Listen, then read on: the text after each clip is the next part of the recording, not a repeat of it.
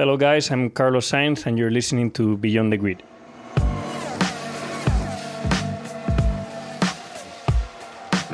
Hi everyone, it's TC here with another episode of Beyond the Grid, presented by Bose Quiet Comfort 35.2 wireless headphones. The 2018 season may be winding down, but the great guests keep coming, and this week's is a young Spanish hot shoe. A guy who until now has been Spain's second most famous racing driver.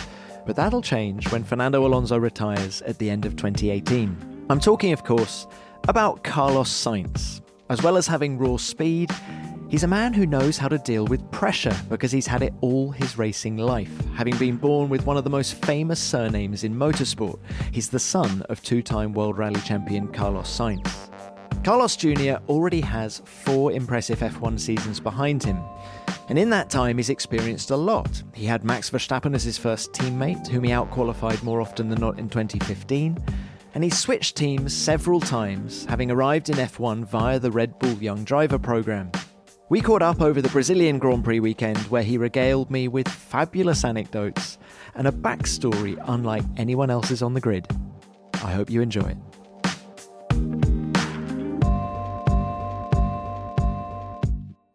Well, Carlos, welcome to Beyond the Grid. Thank you for your time. You're sat opposite me in this crazy city of Sao Paulo, just before the Brazilian Grand Prix. You're in yellow, not for much longer. I'm in yellow, yeah, so far. I've got a yellow suitcase, but that's as far as it goes for me. But not for much longer. It's all coming to an end quite soon. Yeah, not for much longer. It's going to be 3 more weeks as yellow. And yeah, looking forward to enjoy these last few races, these last few weeks with them, because I'm definitely wanting always to finish on a high with them. How do you reflect on your just over a year with the team? I think it's been quite interesting for me. We started off with a very strong result back in Austin more than a year ago now. And I would say since then, I've learned a lot. I've been part of this team that is going on a steep learning curve and also on a steep progression, and I felt also myself, I've done that kind of progression through the year, from the Carlos Sainz of the beginning of the year to the Carlos Sainz of now that is scoring a lot more points and doing a better job on Sundays is also a good progress. But you've been very good, I think, all season, particularly qualifying. Was it 11 of the first 12 races, Q3? Through? The statistics are pretty good, and I'm pleased about them, but I always want more. At the beginning, even if I was doing a lot of Q3s, when it came to extracting those last 2 tenths of the car, I still didn't know how to do them, and I, since Barcelona, Monaco, I found a thing on the setup and on my comfort inside the car that since then it has allowed me to perform at a much higher level. And of course, McLaren beckons. McLaren, yeah. Your third different team in as many years. Is that a good thing or a bad thing? Does that help your development? I think it helps me in the long term to go through so many different teams in such a short period of time. In the short term, I'm a strong believer that you definitely need at least 2 years in the same team to extract the absolute maximum of the package, to get to learn the tricks of the car, the setup of the car, to suit it to yourself, to get to know the engineers, to get the whole team around you to work as one. I think you need a bit more time than just a year like I had. And I think the best example is my 3-year period in Toro Rosso. From the first year in Toro Rosso in 2015 to the Carlos Sainz of Singapore 2017 that I finished before, there was a huge progress there and a huge team building, and I enjoyed it a lot. Why could the Carlos Sainz of 2015 not have delivered that P4 in Singapore 2 years later? Well, I was capable of delivering very strong things, very strong flashes of performance, but ultimately, I think experience in Formula One is extremely important, and getting to know the race strategy, as I said, the right balance of the car for yourself, both in qualifying and race day. It involves a lot of learning, a lot of experience, a lot of getting it wrong sometimes, and then putting it together. So at McLaren, age 24, you're going to be a team leader. I'm age 24, just turned 24 in September, but it's going to be my 5th year in Formula One. So I feel very strange, to say that it's my 5th year at the age of 24, but I think that's an advantage, if anything, for a team like McLaren to have a young, motivated guy willing to push hard, but at the same time young, I think it's a good compromise, and I think I have a good compromise between all those things. And do you feel ready to be the eyes and ears of the team, as I say, that team leader? Yeah, born ready, as you say. Yeah, definitely. For me, it's a dream come true to drive for a team like McLaren, and to all of a sudden know that, especially at the beginning of the year, I'm going to have that leadership, that guidance on the team that I'm really looking forward to. Also, I'm looking forward to my first 2-year contract with the team, because maybe you guys don't know, but up until now, every year has been a bit of a 1-year deal for me, both with Toro Rosso and Renault. And finally, I'm in a bit more mid-term to long-term project with McLaren that I'm looking forward to help as much as I can to bring McLaren to all those positions that we know they were capable of doing. Have you been to the MTC yet? I have been to the MTC. Amazing. I visited for my first time a few weeks ago, but just as a presentation and just to see it. I haven't had that chance to meet the engineers and start talking about next year's car yet, but I've met the management and I've gone to visit the place for a first time. It's a pretty amazing place, isn't it? It's unbelievable. I mean, the first time I went there and I saw it, the first thing that came to my mind was how these guys cannot be winning, and I told it to Zach and company, everyone there. I said, how you guys with all this, you cannot be winning, and that's why I'm a strong believer that McLaren in the near future is going to make it back. Why do you think they're not winning? Well, there might be many reasons for that. It might be the direction they've taken with the car in the last few years. At the moment, to beat a team like Mercedes and Ferrari, that they have the whole package, it's extremely difficult. And everyone that is not Mercedes or Ferrari are struggling at the beginning because everyone is miles away.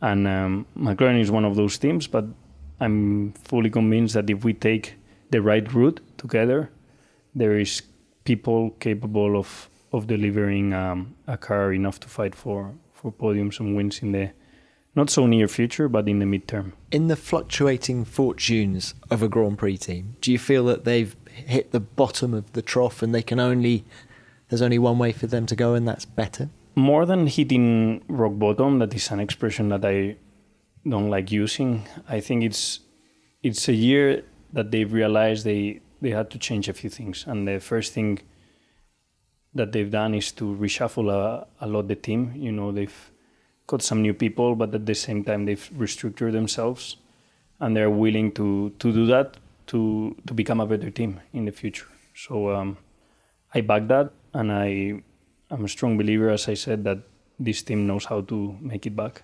And do you think James Key, the new technical director there, not quite sure when he's starting because there's still a bit of an argument going on between McLaren and Toro Rosso, but you've worked with him before. What do you think he will bring to McLaren? Well, yeah, I have a very good relationship with James from Toro Rosso, and I'm looking forward to work with him. I don't think he will have much of an effect on next year's car, so in 2019, but he will definitely have a chance to help the team from then onwards, from 2019 onwards. And I think it's just good news. I remember the car he did in 2015, that Toro Rosso of 2015, that was really, really fast in high-speed corners. We were nearly up with Mercedes in downforce, and Max and me could enjoy a very good rookie season. Give us an exclusive. Do you know when he's starting? No, I cannot give you any exclusive. Don't put me in that situation. But I can tell you he will join the team in the future, and all that. That's it. I cannot tell you. That's it. Let's move on. Well, look, Carlos Sainz. Let's just talk about you for a second now. Was it inevitable that you were going to be a racing driver? It wasn't inevitable, but at the end, destiny is destiny. And I ended up being a racing driver. That's it. Apparently, when I was 2 years old, my dad was rallying all the time. And when he came back from rallying, he saw me on a little battery car doing a lot of how do you call it, the Scandinavian flick, entering some corners and doing a lot of donuts. And he was asking, who the hell has taught this guy to do that? And no one has taught me, but I had it in my blood, and eventually I ended up being a racing driver. I mean, we should explain for people who don't know, your dad is double world champion Carlos Sainz. It was imaginative on the name, by the way. Yeah, definitely. He really went for the extra pressure of calling me Carlos Sainz. He really didn't thought about it twice. But why racing and not rallying? Because obviously he's a hugely successful rally driver, and you can do the Scandinavian flick age 2. Yeah. Why racing? Because it's very simple. At my time, when I was 3, 4, 5 years old, he had an indoor go-karting. So I loved go-karting. I always went there and spent there at home in Madrid. At home in Madrid, correct. And I was enjoying it a lot. And then when I turned 9, 10 years old, there were starting to be the Spaniard called Fernando Alonso starting to winning races in Formula 1. And I would wake up him every morning for the Australian Grand Prix, all those races in the Far East. Tell him, let's go and watch the race. It's 4 a.m. We should wake up. It's the start of the Australian Grand Prix. Let's go and watch it. Started winning. He won the World Championship in 2005. I met him in 2005 in the Spanish Grand Prix in Barcelona. And when I met him, I went back home and I told my dad that I want to be like Fernando Alonso one day. That's it. And that is it. So he was the inspiration behind it. And of course, you're replacing him at McLaren next year. Has he given you any advice about what to expect, how to get the most out of the team? Not yet. We're still rivals in F1, but as soon as I get a chance next year, I will start having a good conversation with him about McLaren and about what to expect from him. So what about carrying the Sainz name and the pressure that came with that? I mean, did your rivals in karting, was there any sort of playground chat that was annoying, or did it bring pressure? It was strange because, at the beginning in karting, when I was 11 years old, 12 years old, kids, and kids sometimes can be a bit mean, in a way. And racing fathers are also quite tough.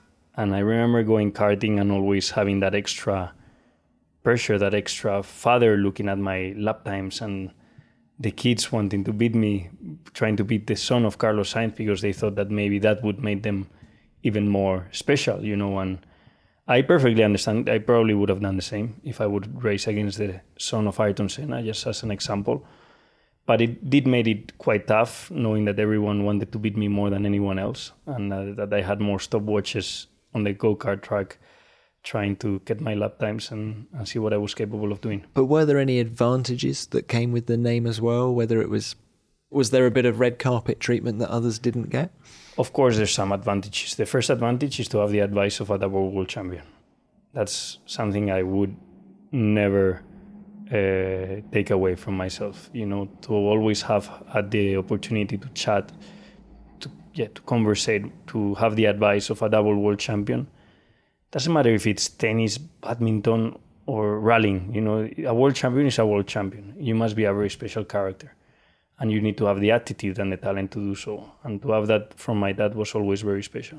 Do you share many character traits with him? Actually, we both think that not that many. We have very similar ways.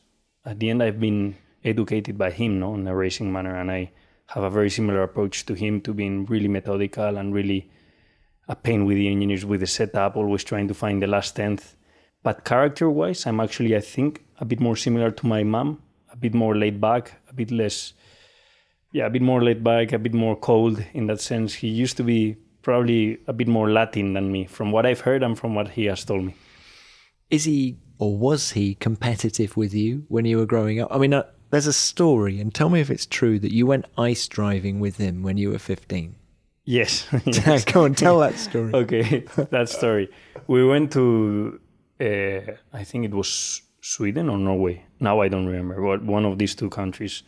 I think it was Sweden. And we ended up doing a course with Porsche from 1990s, an ice driving course. What's that like? engine in the back. Engine in the back, rear-wheel drive, Fun. really good fun.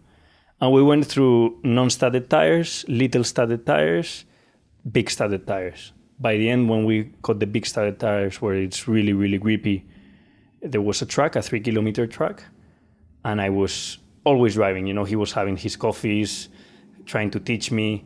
But by the end of the day, I really got really fast, and I was getting his lap times and my lap times. And I realized that I've got really, really close to him.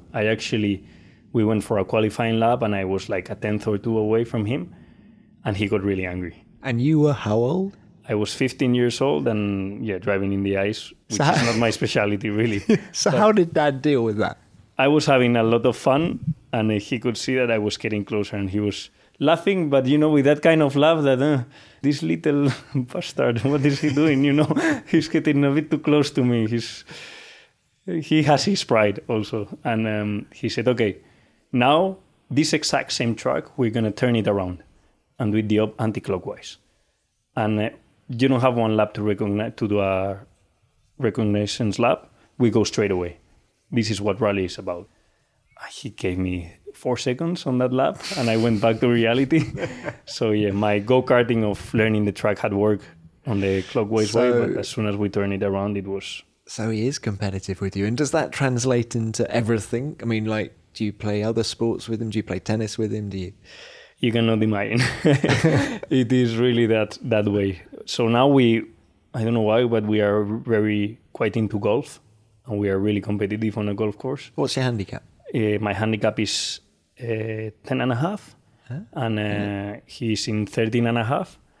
But we started both at 18, 18 handicap, and we both got it low over the last 2 years. And he's really good at squash. I've never been able to beat him at squash. He was Spanish champion. We played some tennis. When we go skiing on the slopes, not anymore, but we used to be quite competitive. Many other sports. Paddle.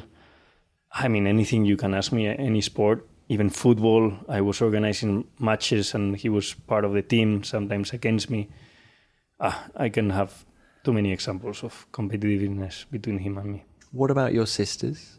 Blanca My and sisters, Anna, do they join in, or is it very much a male thing? No, it's pretty much a male thing. We do spend time with our sisters. It's not all about me and my father, but it's they don't get too much into sport. My sister Blanca, I've always been 15 months younger than her. She is very talented with sports, and she was always older and bigger than me, so she was always giving me a hard time. But not anymore. Like she doesn't really care too much about sports anymore. But are the girls involved in racing in any way? Nothing. The one is in charge of a gym in Spain, back in Madrid. The other one is still studying. Anita is still studying. And they are not into racing at all. They like coming into good races like Abu Dhabi or Bahrain where there's the sun, but they don't really care so much about racing, let's put it like that. So I'm loving the whole relationship you have with your dad. Now, dads worry about their children. I have kids. I can relate to that. But your dad is still competing. He won the Dakar just earlier this year. Do you worry about your dad when he's competing? A bit too much. Yeah, I would say a bit too much. I suffered this year when he won the Dakar. You cannot imagine how nervous I was. And I was calling him every day just to talk to him about how was his stage, but especially about the next one. So tomorrow, what are you going to do? Are you going to attack? Careful with the punctures. You're leading by 1 hour. Just be careful. Just make it to the finish. Just don't get nervous. And I suddenly realized, and he told me, hey, you're sounding like me when you were in your first year of Formula One. Just let me do my thing. But at the same time, he wanted to have my advice. And I always want to have his advice when I'm racing. So it was very funny. For the first time, I realized I had become a bit of him, I had been copying him. I've heard of racing dads, but I haven't heard of racing sons before like that. It's a weird thing, no? That I'm 24, he's 56. He's still winning, and he's still performing at the highest level. I'm a strong believer that if you give him a World Rally car right now, he would still finish in a podium. So It's a Do strange you really relationship. think that? Has he ever been tempted just to... No, I mean, Sebastian Loeb did a rally recently, didn't he? Went straight in and won. exactly. Imagine if Dad did that. I don't want to be too proud, though, of my dad, but I know that my dad has been in rally stages in the Dakar, being faster than Loeb, recently. So that puts him on a great value. And I think even Loeb, not long ago when he arrived to the Dakar, said, wow, this guy is still pushing me more than I expected maybe. How is your Scandinavian flick these days? Are we ever going to see you do a rally? It's really good. I don't want to get too proud, but it's getting better every time. We have a rally car back in Spain that I tend to use whenever we have a chance. And I keep practicing. I keep getting better. I keep having my dad as a co-driver, although he doesn't like it anymore because I think he thinks I'm getting a bit too fast. But we still do we actually did something with Mark Webber and DC not long ago. So you can go to the internet and check it out. It is good, actually. I've seen that. But let's talk about your racing career. Hugely successful in karting. How difficult was it to make the transition into single-seaters? It's always difficult, that transition. You always believe a lot in yourself at that stage. You're very young, so you think it's going to be easy. But it was key, for my future, that transition. I had to work hard. I had to be fast straight away because my very first test in a single-seater were for our Red Bull trial, to join the Red Bull Junior program, and to join also a BMW scholarship. So immediately... No pressure. No pressure. So I did this test with Daniel Kvyat to join the Red Bull program. And at that stage, we were both picked for the Red Bull program. And then straight from there, I went to Helmut Marko and said, okay, now I am a junior driver. Do you still want me to do the BMW scholarship? And he told me, yeah, of course. Go and win it. And the moment he told me, okay, go and win it, it was like even more pressure. It was the first thing Helmut Marko had told me to do. And I hadn't even been there in the program for a week. And I managed to get it. So I had at the same time, the same year, the BMW and the junior braking, Red Bull Junior braking. So it was a very successful transition, and from there on, I started my single-seater career. Now, is there a story that Maria de Villota was somehow involved in that transition? Yes, that's where probably my relationship with Maria comes, and why do I still wear the star of Maria de Villota in my helmet, in all my helmet designs. Before going to the Red Bull trial, I decided to do this test back in Spain in the Jarama with a very small single-seater that they had there. And Maria was my driving coach. And I did my first ever laps on a single-seater just behind her. He was showing me the lines around the Jarama. She was showing me how to do the blip, and the downshifts and heel and toe. The heel and toe, exactly. Was this a sort of Formula Ford? Yes, type? Kind of, a bit bigger. It had wings. Mm-hmm. And so I learned the basics there, and it went well because then I went to the Red Bull thing and got it, And I'll always remember that day. It was probably one of my most special days, the first day that you try a single-seater. I was still 14 years old, something like that. So that's part of my career that I will never forget. What kind of a teacher was she?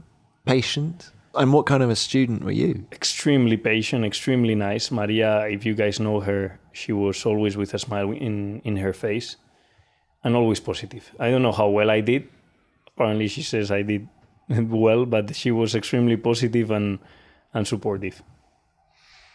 What did her death following her testing accident, how did that affect your attitude to danger in racing and in life? My attitude didn't change at all because I really thought that what happened to her was a really freak accident, like something that can happen 1 in a million times. I still think she was extremely unlucky.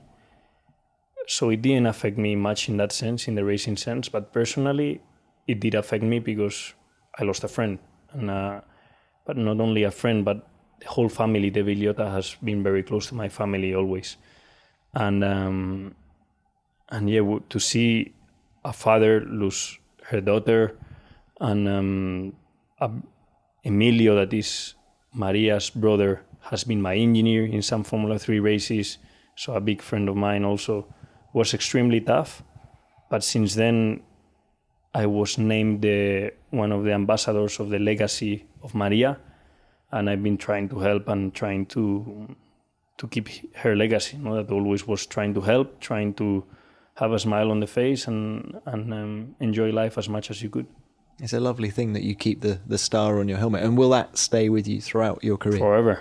I have things that will stay on my helmet: the Star of Maria, a little chili that I always wear because of my friends that call me Chili. Come on, why do they call you Chili?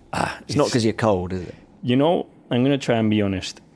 Probably it was on a night out that my friends got drunk, and they always called me Charlie. So from Charlie, Carlos, Charlie, Chili. So these, as they drank more and more and more. Yeah.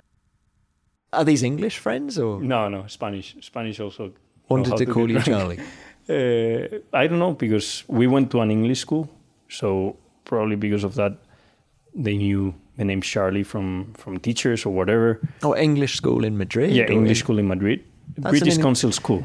That's an interesting decision by your parents? Intelligent decision, I bet, because English nowadays is part of, in F1 without English, you're going nowhere. No? So the first language of the school was English? I was actually 8 hours at school. Out of those 8 hours, 7 were in English. So I only had one lesson of Spanish a day. Amazing. Yeah. No, I'm how thankful many years? for it. How many years did you do since I was 3 until I got to 18 that I finished school. Got my university, be able to go to university, and I didn't ended up going to university, but I did my... Why didn't you go to university? Because my dad told me you need to finish school, but he what didn't could talk you about have read the at university? So it was already tough to finish school with the amount of go-karting and the amount of races that I had to do back in the day. I was losing a lot of school, and I was still didn't lose a year, and I was still getting to pass every single thing. But it was extremely tough. Trust me, it was probably one of the toughest things I had to do when I was younger. But had you gone to university, what would you have read? I've never considered it, so I have no idea. I'm asking you now to consider it. So if you ask me now to consider, I would say business administration, because I've started a few businesses. I like businesses, but it's not something, it was not even in my mind. I was so focused on finishing the bloody school to get to go racing properly and stop studying in airplanes and in hotels that I... Hats off to you, because a lot of guys in your position didn't finish school, didn't get their exams. Yeah, that's why I said it's not easy, because the normal thing back in the day when I was 14, 15 years old is to see a lot of go-karters arriving to a track on Monday and doing all this Monday, Tuesday, Wednesday free practice, and then getting to the official free practice on Friday. And I was getting there on Friday midday. I was just doing the whole day at school and then getting on Friday, and still in European Championships, World Championships, you had this competitive 100 guys, going for the World Championship. And I would say more than half of them didn't study at all, which I don't complain, but it was just different, different philosophy for me to them. And one that you're happy with? One that I'm now, yes. Yeah. At the moment, I was really frustrated with my dad, because I said, look, if I would be here 1-2 days earlier, we could maybe even be better than we are now, and we could test more engines and test more things and test more setups. But he said, no, you're still good enough to win by getting here on a Friday, and you need to finish school because you never know what can happen with you in the future. Now I think it's time for another anecdote. There are a few pivotal moments in a person's life, actually. I think you meeting Maria was obviously one, meeting Fernando Alonso another, and another one, 2011, you've just started racing, single-seaters. Your dad is invited to Austria by Red Bull to do a PR thing with a lot of other Big racing drivers. No. Kimi Raikkonen's there. Sebastian Loeb, rally drivers there. I think Mark Webber, the Formula One driver, was there. Yeah. Off DC. DC with David Coulthard was there. Alex Worth. Yeah, Alex Worth. Now, you did rather well, didn't you? Can you tell us that story? It was a very And how old were you one. in 2011? I was 16. Right. 16 years old. Just pretty much after the Sweden thing. We went to this Red Bull Ring event. It was a PR thing. They were filming all these drivers rallying, also trying motorbikes. And then the last thing was an Expo race. And I was there just to watch and to meet Mark and to meet Kimi. I was there just going with my dad on his hand just to meet all these people and try to spend some time with them. And all of a sudden, Thomas Uberl, that is the Red Bull Motorsport boss, he says, Carlos, you're racing. Why don't you race this Expo race with them? And it was, you can imagine, these 7 champions and suddenly a 16-year-old kid. I remember the starting grid was decided by luck, by picking up a number. And I was picked number 5. And I was really nervous, really shy. I didn't know how to act with all these people there. And so we are in the grid with a KTM X-Bow. You've probably seen it in the Race of Champions. And in the Red Bull Ring. And suddenly, one lap into the race, it starts raining like cats and dogs there. And suddenly I find myself in the lead after 5 laps or something like that with Kimi and Sebastian Loeb. And I'm driving, and I cannot believe that I'm driving on the wet together with these 2 guys. And we go into the final lap, group race. It was so wet that we were just missing every braking point, going wide, coming back. It was crazy race. Suddenly, Sebastian does a half spin.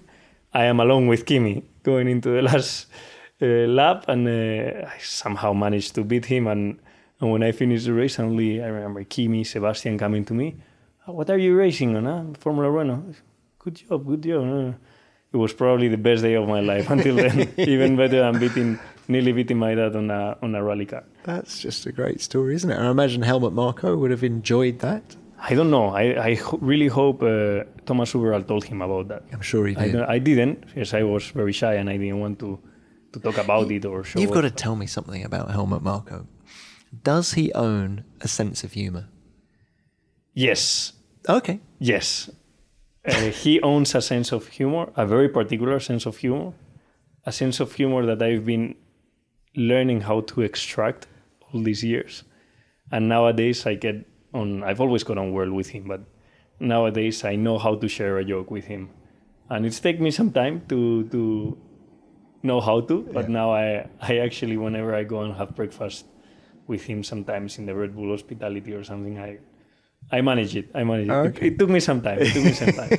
Now, it's an interesting thing, actually, that story about beating Kimi and Loeb and things in the wet. I don't like to say I beat them. I just want to say that I was competitive. I'm saying that because what is interesting is that it was raining. You've always been really good in the rain because when you were racing British Formula 3 in 2012, all your wins were in the rain. Yeah. What is that? How did you learn to be so good in the wet? Or is that Scandinavian flick again? No, I think that is thanks to my dad. I think that is thanks to the importance he gave to the wet. I'm sure back in the 90s when everyone saw Senna win so many races in the wet, he was part of the audience. No? And he told me, when I started karting, he told me, Carlos, every time the track is wet, you're going to go out there and handle it. I don't mind how wet it is. Even if you go out on slicks, you need to learn how to drive in these conditions because these conditions is where the grades are recognized. I say, okay, so since karting, I always went out on the rain. I always battled myself out in the rain. That gave me probably an extra feeling, an extra learning, I don't know how to call it, that when it came to single-seaters and it started raining, I pretty much, yes, whenever it rained, I managed to always score strong results. Yeah. Even in British Formula 3, with all the British drivers that knew the tracks on the wet, I somehow arrived and won pretty much every race. You did. Now, you mentioned Daniel Kvyat earlier on, and you lived with him. Nearly. We were neighbors. In Milton Keynes. I thought you lived with each other. We were pretty much neighbors. I was neighbors with him and he was living with Antonio Felix da Costa. Right. So, we were all living there, all part of the junior program. Antonio was doing World Series. We were both doing GP3. It was quite a tough year for me. Didn't really enjoy that one. But was that living in Milton Keynes? Yeah, the whole year in general. It was just a bit of big love to everyone in Milton Keynes, by the way. But for a Spaniard, 17, 18 years old, we are a very different culture to you guys. We are very, at some Spanish guys, until they are 30, they don't leave their homes just because they like being with their parents. We're just different, we have that familiar thing going on, very, very, very particular. Were you homesick when you were living in England? And I was alone living, and I left home when I was 18. I was probably a tough moment because it was also a very tough year for me in GP3, and it was probably not the best year of my life, but a year that I remember. I think it made me a much stronger person, I would say. Why? Because that year, I wasn't doing such a bad year, but the last 3 races were won by Kvyat, and I had a really bad run of bad luck on those last 3 races. Kvyat got promoted to Formula 1, and I was left with nothing. No, all of a sudden, living in Milton Keynes with not much to do, and after losing a championship that could have given me the passport to Formula 1. So was there a moment when you thought it was all over, or? Nearly. I was lucky that year to do the Formula 1 test with Red Bull and perform quite well. But that probably quite saved well. me. Sorry to interrupt, but quite well, because I've spoken to engineers about that, and Vettel got in the car after you and barely went any quicker. Yes, that's more or less like that. Yeah, well, I don't like speaking too much about these things, but they make me a bit shy. I don't know why, but it was a young driver test. I did the afternoon with Toro Rosso to give a first feeling. I think I was P2 that day with the Toro Rosso. And then I did the morning with Red Bull.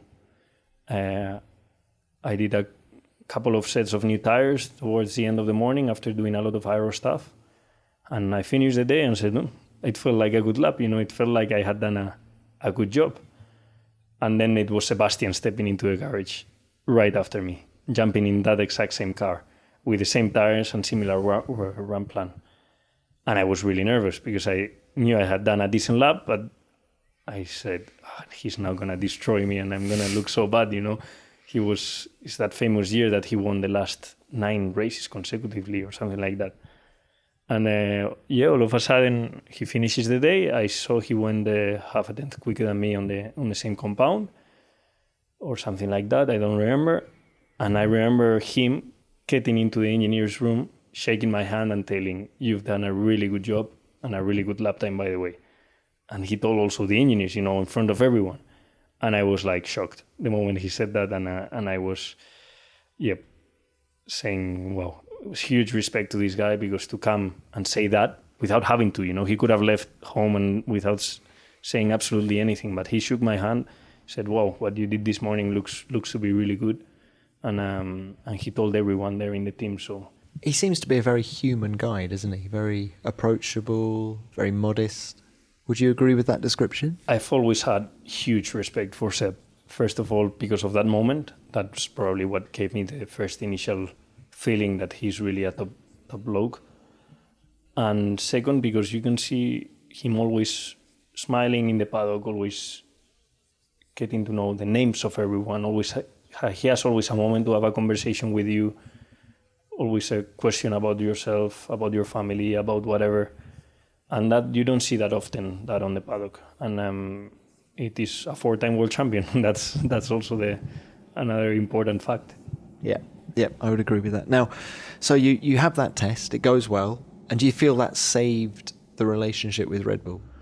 On a way, yes, because the year of GP3 was definitely not good enough for Red Bull standards to maybe do another year with the junior program. They were very strict at that time, but definitely a test was a good showing. I also did a few races in World Series, one of them in Monaco that I did really well with no experience. I had really big flashes of performance, but no consistency that year. And that's probably what gave me the chance to do a one last year all out in World Series in 2014, win or die, Was that the message from Helmut Marko? Yep. You got to win this championship or you're out. Pretty much. Well, thank God you did. Thank God I did. It didn't start off very well.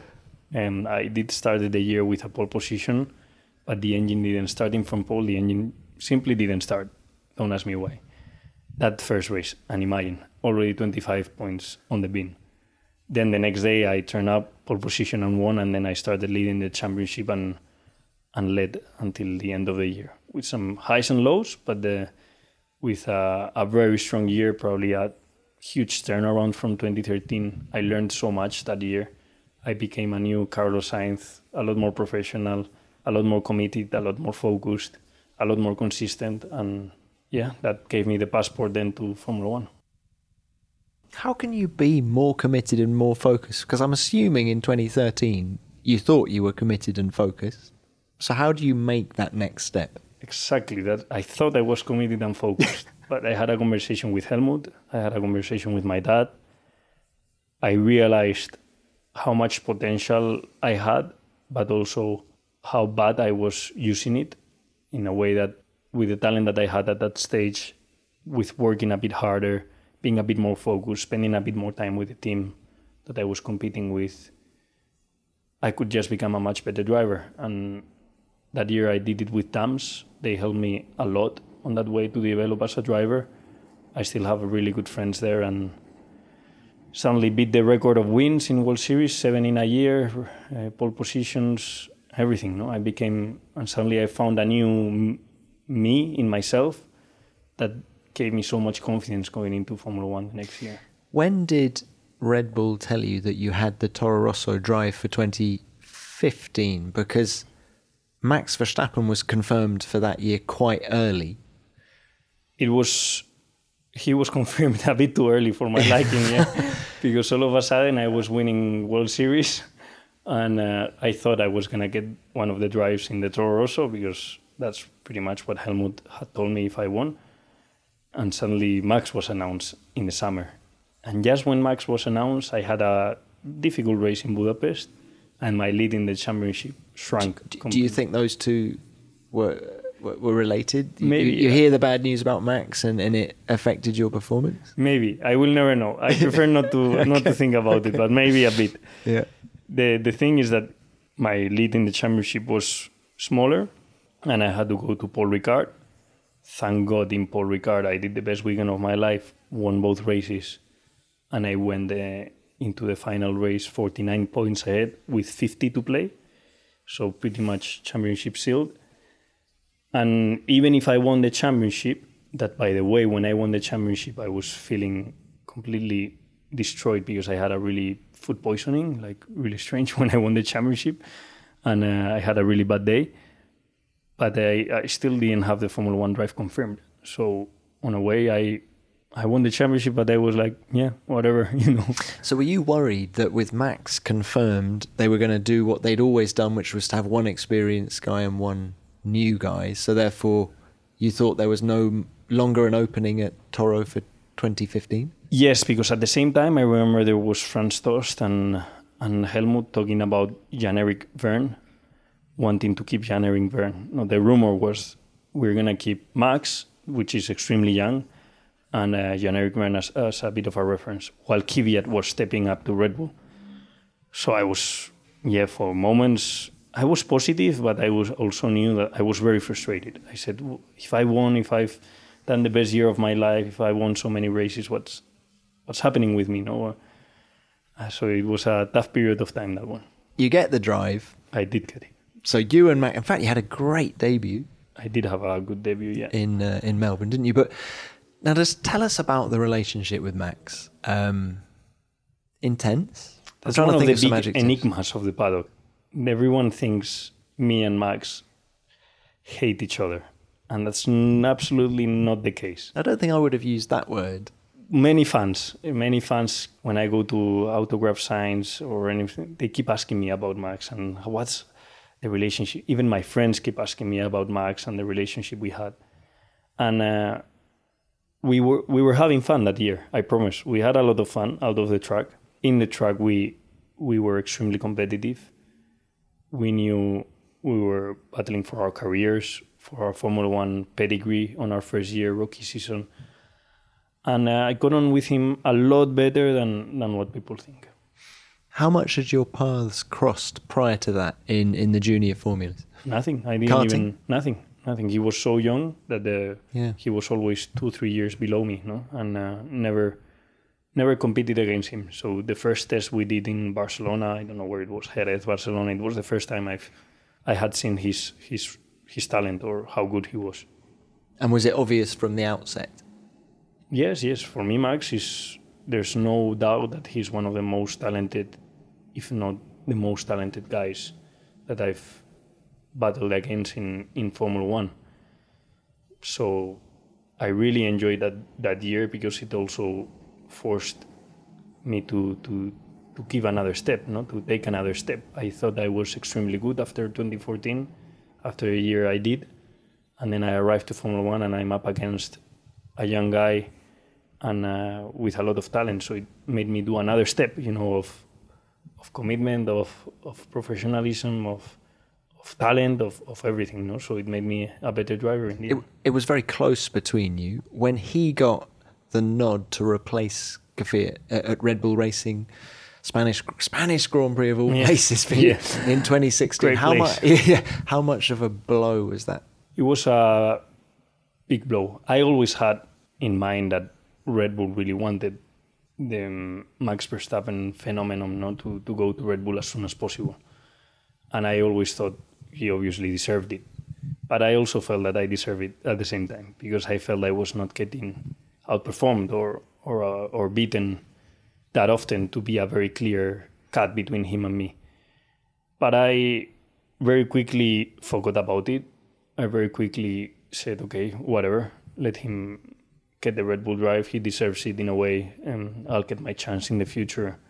Just keep focused. And I remember that exact weekend, he won the race, but at the same time, I was starting 9th, and after lap 1, I was P3 right behind him on a Toro Rosso, and that really felt good. I mean, Ricciardo was leading after lap 1 when the two Mercedes crashed, then it was Max, and then it was me.